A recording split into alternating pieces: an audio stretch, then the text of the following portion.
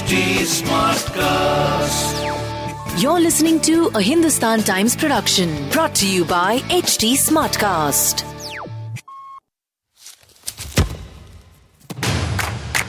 Welcome to this episode of Kicks for Free, in which we discuss all things football. I'm Bhargav Sharma and with me is Dhiman Sarkar. Messi.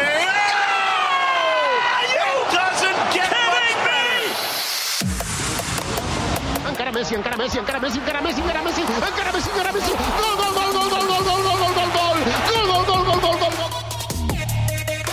It's goal number 2 for India. Astonishing. Second blood for India. Then Ronaldo. Cristiano Ronaldo. Sensational.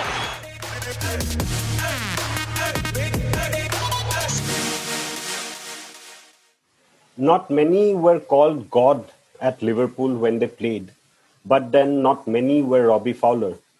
The former English striker had a storied career in his country's top flight, netting 163 times in the Premier League, including, quite remarkably, a hat-trick against Arsenal in 4 minutes and 33 seconds in 1994. He had 26 caps for England that spread over the 1996 and the 2000 Euros, as well as the 2002 FIFA World Cup. Later in his career, he had spells in Australia and Thailand before he started focusing on getting his coaching badges. He and his staff took charge of A-League side Brisbane Roar in 2019 and led them from having finished second bottom of the table the previous season to fourth in 2019-20 before the pandemic struck.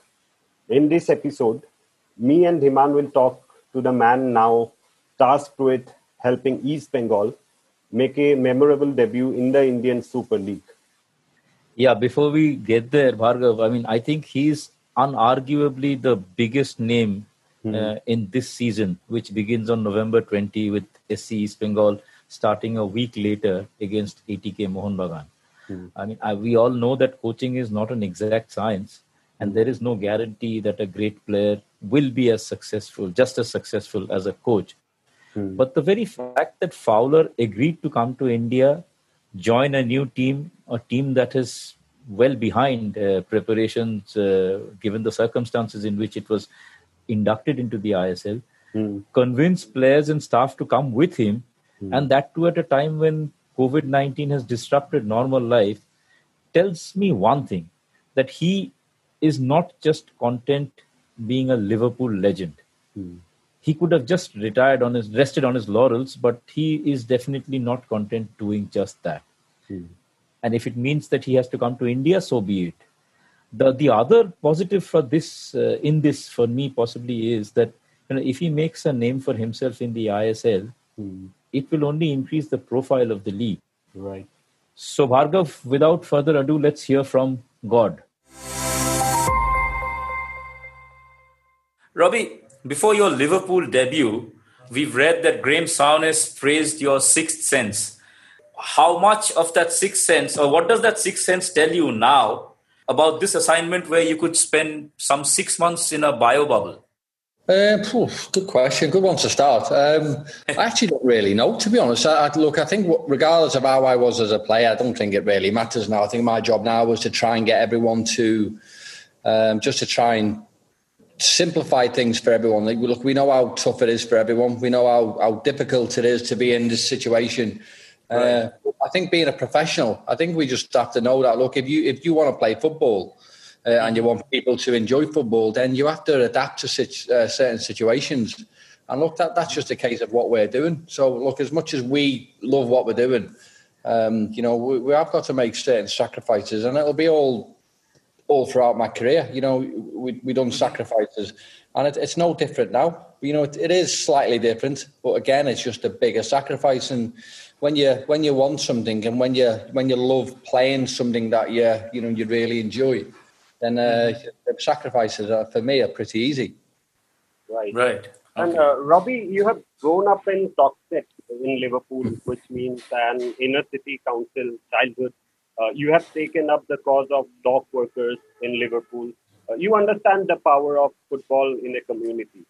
Does that make you better placed to appreciate what East Bengal means to its supporters? I don't think it makes me any better than anyone else, in all fairness. Look, in terms of how I was brought up, it is what it is. There's people who are fortunate, there's people who are less fortunate. But look, it doesn't stop you from going out and, trying to achieve and trying to be the very best you can. Okay, there's certain levels of obviously that greatness you can get to. But look, in terms of what we are as people, I think it's primarily important that we just got to go out and and do what we need to do to try and better situations. The lifestyle I had when I was brought up was it wasn't perfect. Don't get me wrong, but look, if I see a little pitch or a little area where I could play football, then I was practicing because I wanted to do it.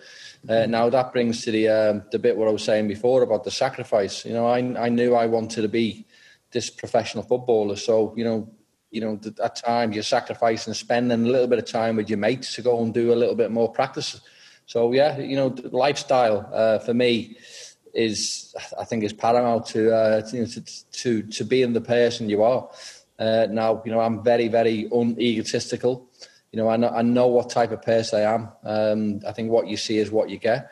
And I think that is the upbringing I've had. Now, that's obviously my parents, that's my mum, my dad, my school teachers, and obviously my coaches from an early age, just trying to get me to be that better person. Yeah, but Robbie, as Bhargav was asking, it's East Bengal also is a club that has a sense of community around it, and you've been a famous footballer who's always spoken about the community, used football to sort of use the power of football to sort of promote a cause. Of course, because we know how important football is. I think there's many people all over the world, certainly far bigger than me. And look, if you're a famous person per se, in the limelight, anything that you say or do can be used for good advantage for people. Right. That's setting the right example. That's doing everything that you needed to. I think you're absolutely spot on with the community in terms of football, and football. We know it brings a lot of love and a lot of joy to everyone. And when you've got a club the size of the SC East Bengal, and we know how passionate the fans are, we know how much it means to everyone. So our job now is to try and get everyone to be happy and to be as successful as we can, and that means trying to get the best results, try and excite people. Because look, we'll go out there, we'll get our best results, but we know how important this football club is, and football is for certainly the people who support our club. Yeah, right. Now to the season at hand. East Bengal are the only club in the ISL with a set-piece coach. Could you talk us through Terence McPhillip's role? Well, look, you've just said yourself, he is a set-piece coach. Now, look, let's not take away something else that he brings. He's obviously a very, very good coach. Right. He coached at a high level. He's coached a lot of young kids. He came through Blackburn Academy, so he was instrumental in bringing a lot of players through. Went on to be an assistant manager at Blackburn, then obviously went on to be a coach at Blackpool as manager. So, right.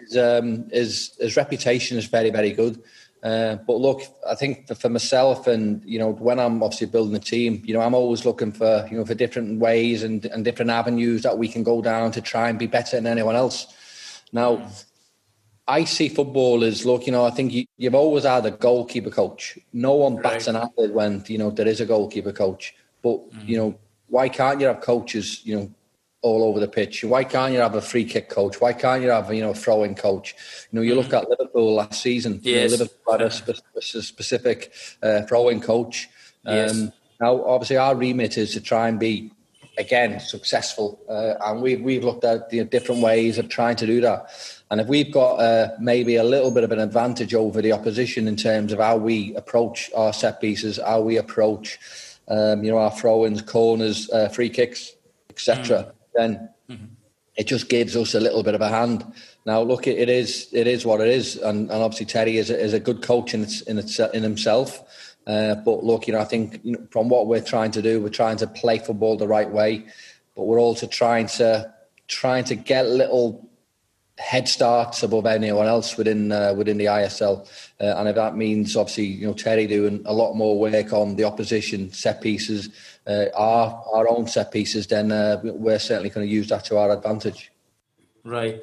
The season starts in less than a month, but it's also been a peculiar situation where most Indian football players haven't had any football for 7 months, going on 8 before the time ISL starts. So how difficult does that make your job, or the job of any coach in the ISL, and how long a pre-season would you have wanted to get players ready?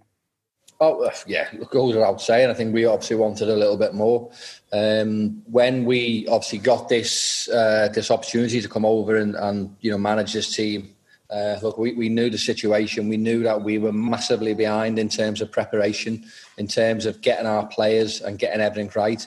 But look, it is what it is. We have to adapt. I said that before about adapting. I would have liked a lot more time, obviously on the training pitch, and getting the players fitter and stronger than everyone else. But look, we can't have that.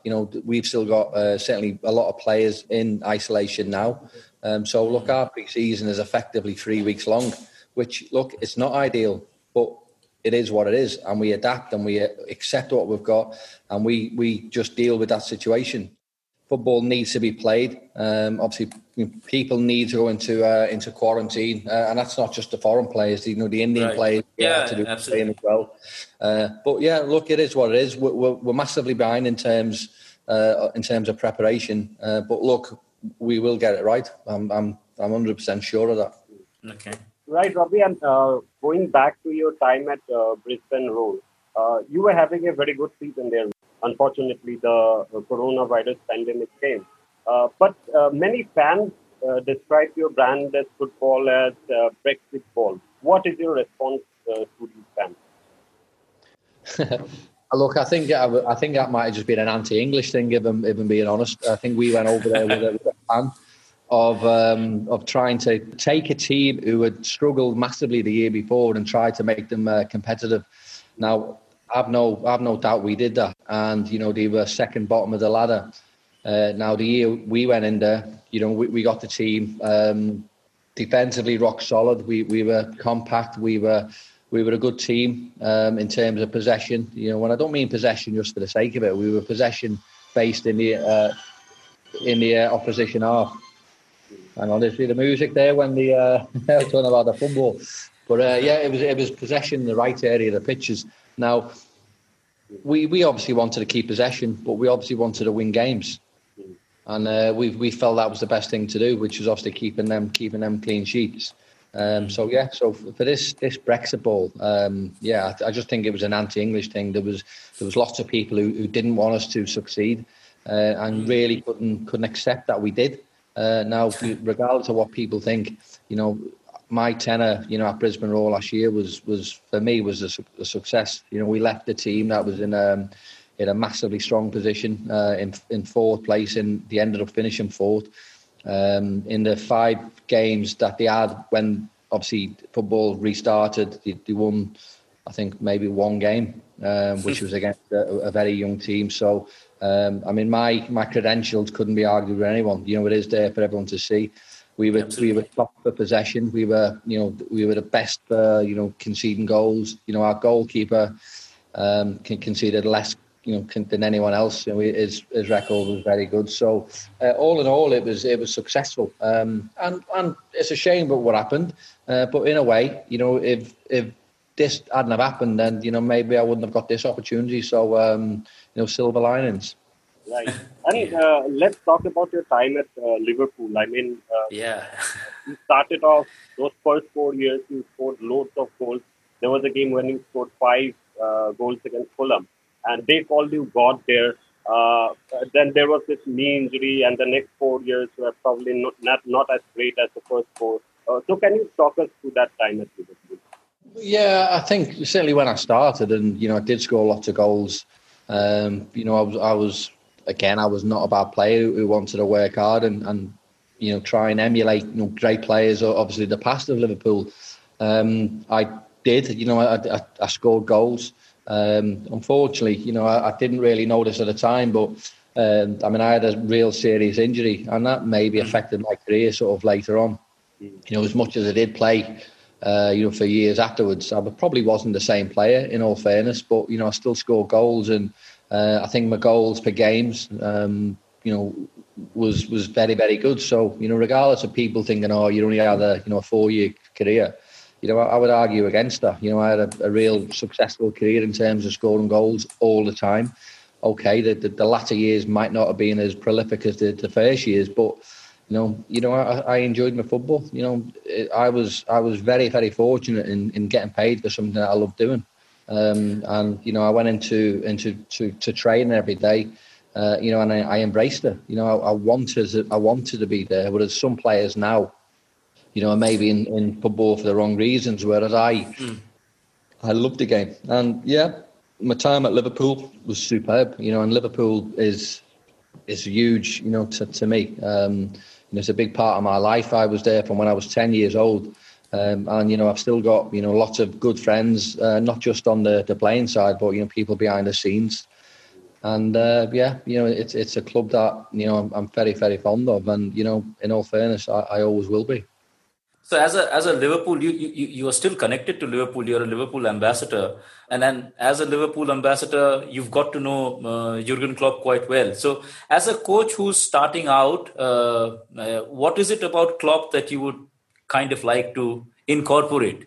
I like everything about him. I always get asked about who are my inspirations, if you like, but I think every manager I've played under, I've had different traits and different ideas and different tactics. So I think you probably take a little bit of everything. But what I love about Jurgen, I think he ticks sort of every box. Now, I've played for lots of managers who don't necessarily do that. They'll tick one box, but there'll be a miss in other areas. But with Jurgen, I think he's first class. Technically very good, tactically very good. And for me, I'm a big part of my management, and I think Jurgen is exceptional at that. You see the players, you see how much they enjoy playing for him, and obviously, if I can speak to Jurgen anytime, he would pick up the phone and we would have a conversation. We can talk tactics, we can talk anything football related, and anything not football related. In all fairness, but I think he's a manager who is admired, all over the world for what he's done and what he's achieved. And I think for me to have him on the end of a phone and speak to him all the time is absolutely incredible. There's so much more to him beyond football also, isn't it? From whatever we read about it, he's so aware of issues and stuff. He's always willing to take a stand. Does that sort of enhance his personality, even to someone as famous as you are, obviously at Liverpool? Regardless of what people think about him or not, I always treat people the way they treat me. And I've got nothing but lots of time for Jurgen because he's always treated me with the respect, with respect. He speaks to me, he never shuns me. He's absolutely first class. And the way people see him, the way he is on the television, talking about football, they see him on the camera all the time. But if you're behind the scenes talking to him, off camera, he's exactly the same person. And I love that about him, and it's what you see is what you get. And that's something, within me as well. I think it's a trait of, maybe it's back to the beginning, what we were talking about. Maybe it's the upbringings that we've had. And maybe that is, it's obviously the full circle. We know what we've got, we know what we've had, and we know what we've got. So, you appreciate it. Mm-hmm.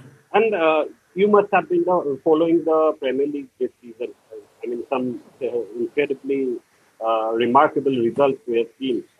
Liverpool losing 7-2 at Villa, Tottenham winning 6-1 at Old Trafford. If you have to give an early prediction now as to who will finish in the top four, what would you say? Well, look, I think it is tough this year. I think we'll probably see the same teams there or thereabouts. I think for me, the teams to beat are obviously Liverpool and Manchester City. I know people will question Liverpool now because they've got Van Dijk missing. But look, Liverpool are not a one-man team. I think they've proven over the years sort of how good they are, how good the players are, and they can adapt to situations. We see now how resolute their team is. We've seen games even this season where they've maybe struggled to have their foot over the game, but they've come away with wins. Okay, they lost, a big loss to Aston Villa, but look, that doesn't define Liverpool, of course not. So you come to the end of the season, and I would be amazed if Liverpool aren't there or thereabouts, and they, for me, are the team to beat, because you look at what they achieved last year. Manchester City were 18 points behind them. Manchester City are a remarkable team. And for a remarkable team to finish that far behind Liverpool, that shows you how good Liverpool are.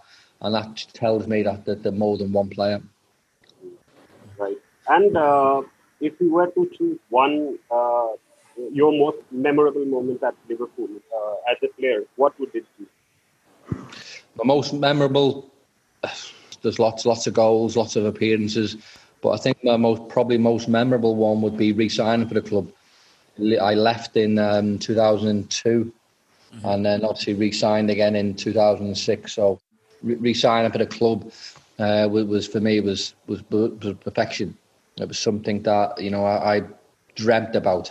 It made me again appreciate the club a little bit more.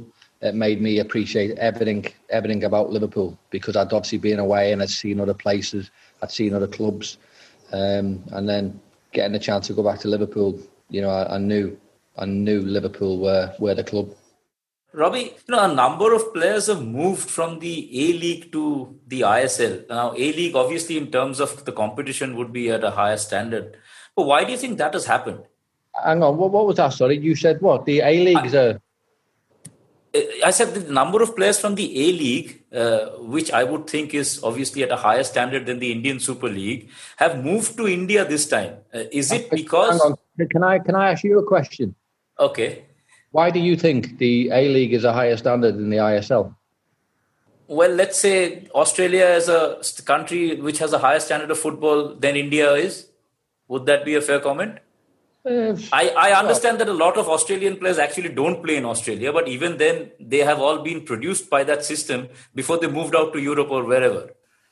No, well, look, I think Australia may have the same, problems that India have in terms of the infrastructure. The infrastructure from grassroots level is not perfect, and it will get better. And look, that's the same with the, with the Indian culture. I think whatever country you're at, I think it's paramount that you get grassroots football, right, and you get players, enjoying and appreciating football from a young age. Whereas, look, it's not perfect in Australia. Maybe some facilities are a little bit better, but you can see over here that the standard of the league, the ISL, is certainly very good. Now you've obviously got a few Aussie players coming from the A-League over to the ISL. It's because the league is okay and they fancy the chances. So it's not a case of maybe it wasn't the first options, if you like, or it wouldn't be in the first options, but the more players, regardless of what country they're from, whether it be England, Ireland, Scotland, Spain, Australia, I think the more good players we certainly see in this country will benefit the ISL. It really will, and obviously these good foreign players coming in, can maybe develop the Indian players, whatever club they're at as well. So, there is a growth culture that, we can possibly get over here. And, players coming from any league in any country can certainly help. But yeah, it is. That's obviously my take on that. Right. Is that why Robbie Fowler also came? He could have been content being just a famous player. He's someone who Liverpool is never going to forget. Why did he come to India? Is that to try and grow the game? Well, look, my love is football. I love football, and I've shown commitment by going to Australia. I've shown dedication. I've shown sacrifices by going to Australia and now coming to India, and it shows people how much I love the game, and it shows I feel as though I've got a lot to give. Now, wherever I go, I want that to be the case. I want people to learn off me. I want to learn off people as well. And I want everything to develop. I want to develop certainly the football over here. You look at the sort of the Indian national team, if you like, and one of the questions I keep getting asked is that maybe there's a lack of goal scorers, if you like. You take away Sunil, take away JJ, and obviously there is not many prolific scorers, if you like. But look, my aim now is I have JJ here. And my aim now is to try and make him a better player. And if I can make him a better player, then that's obviously more beneficial to the Indian national team. Right. All right. Thank you. Thank you so much. Yes, fellas. Thank you. Thank you so much, Robbie. Pleasure. All the best for a good season. And here's to the first of many in India. Good man. Thank you, fellas. Thank you. Bye-bye.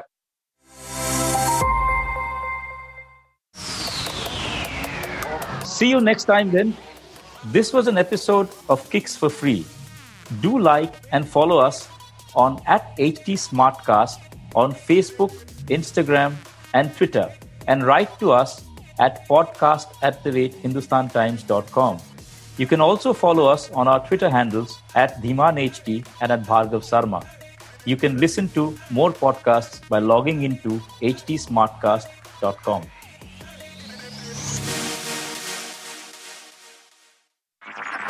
This was a Hindustan Times production brought to you by HT Smartcast. HT Smartcast.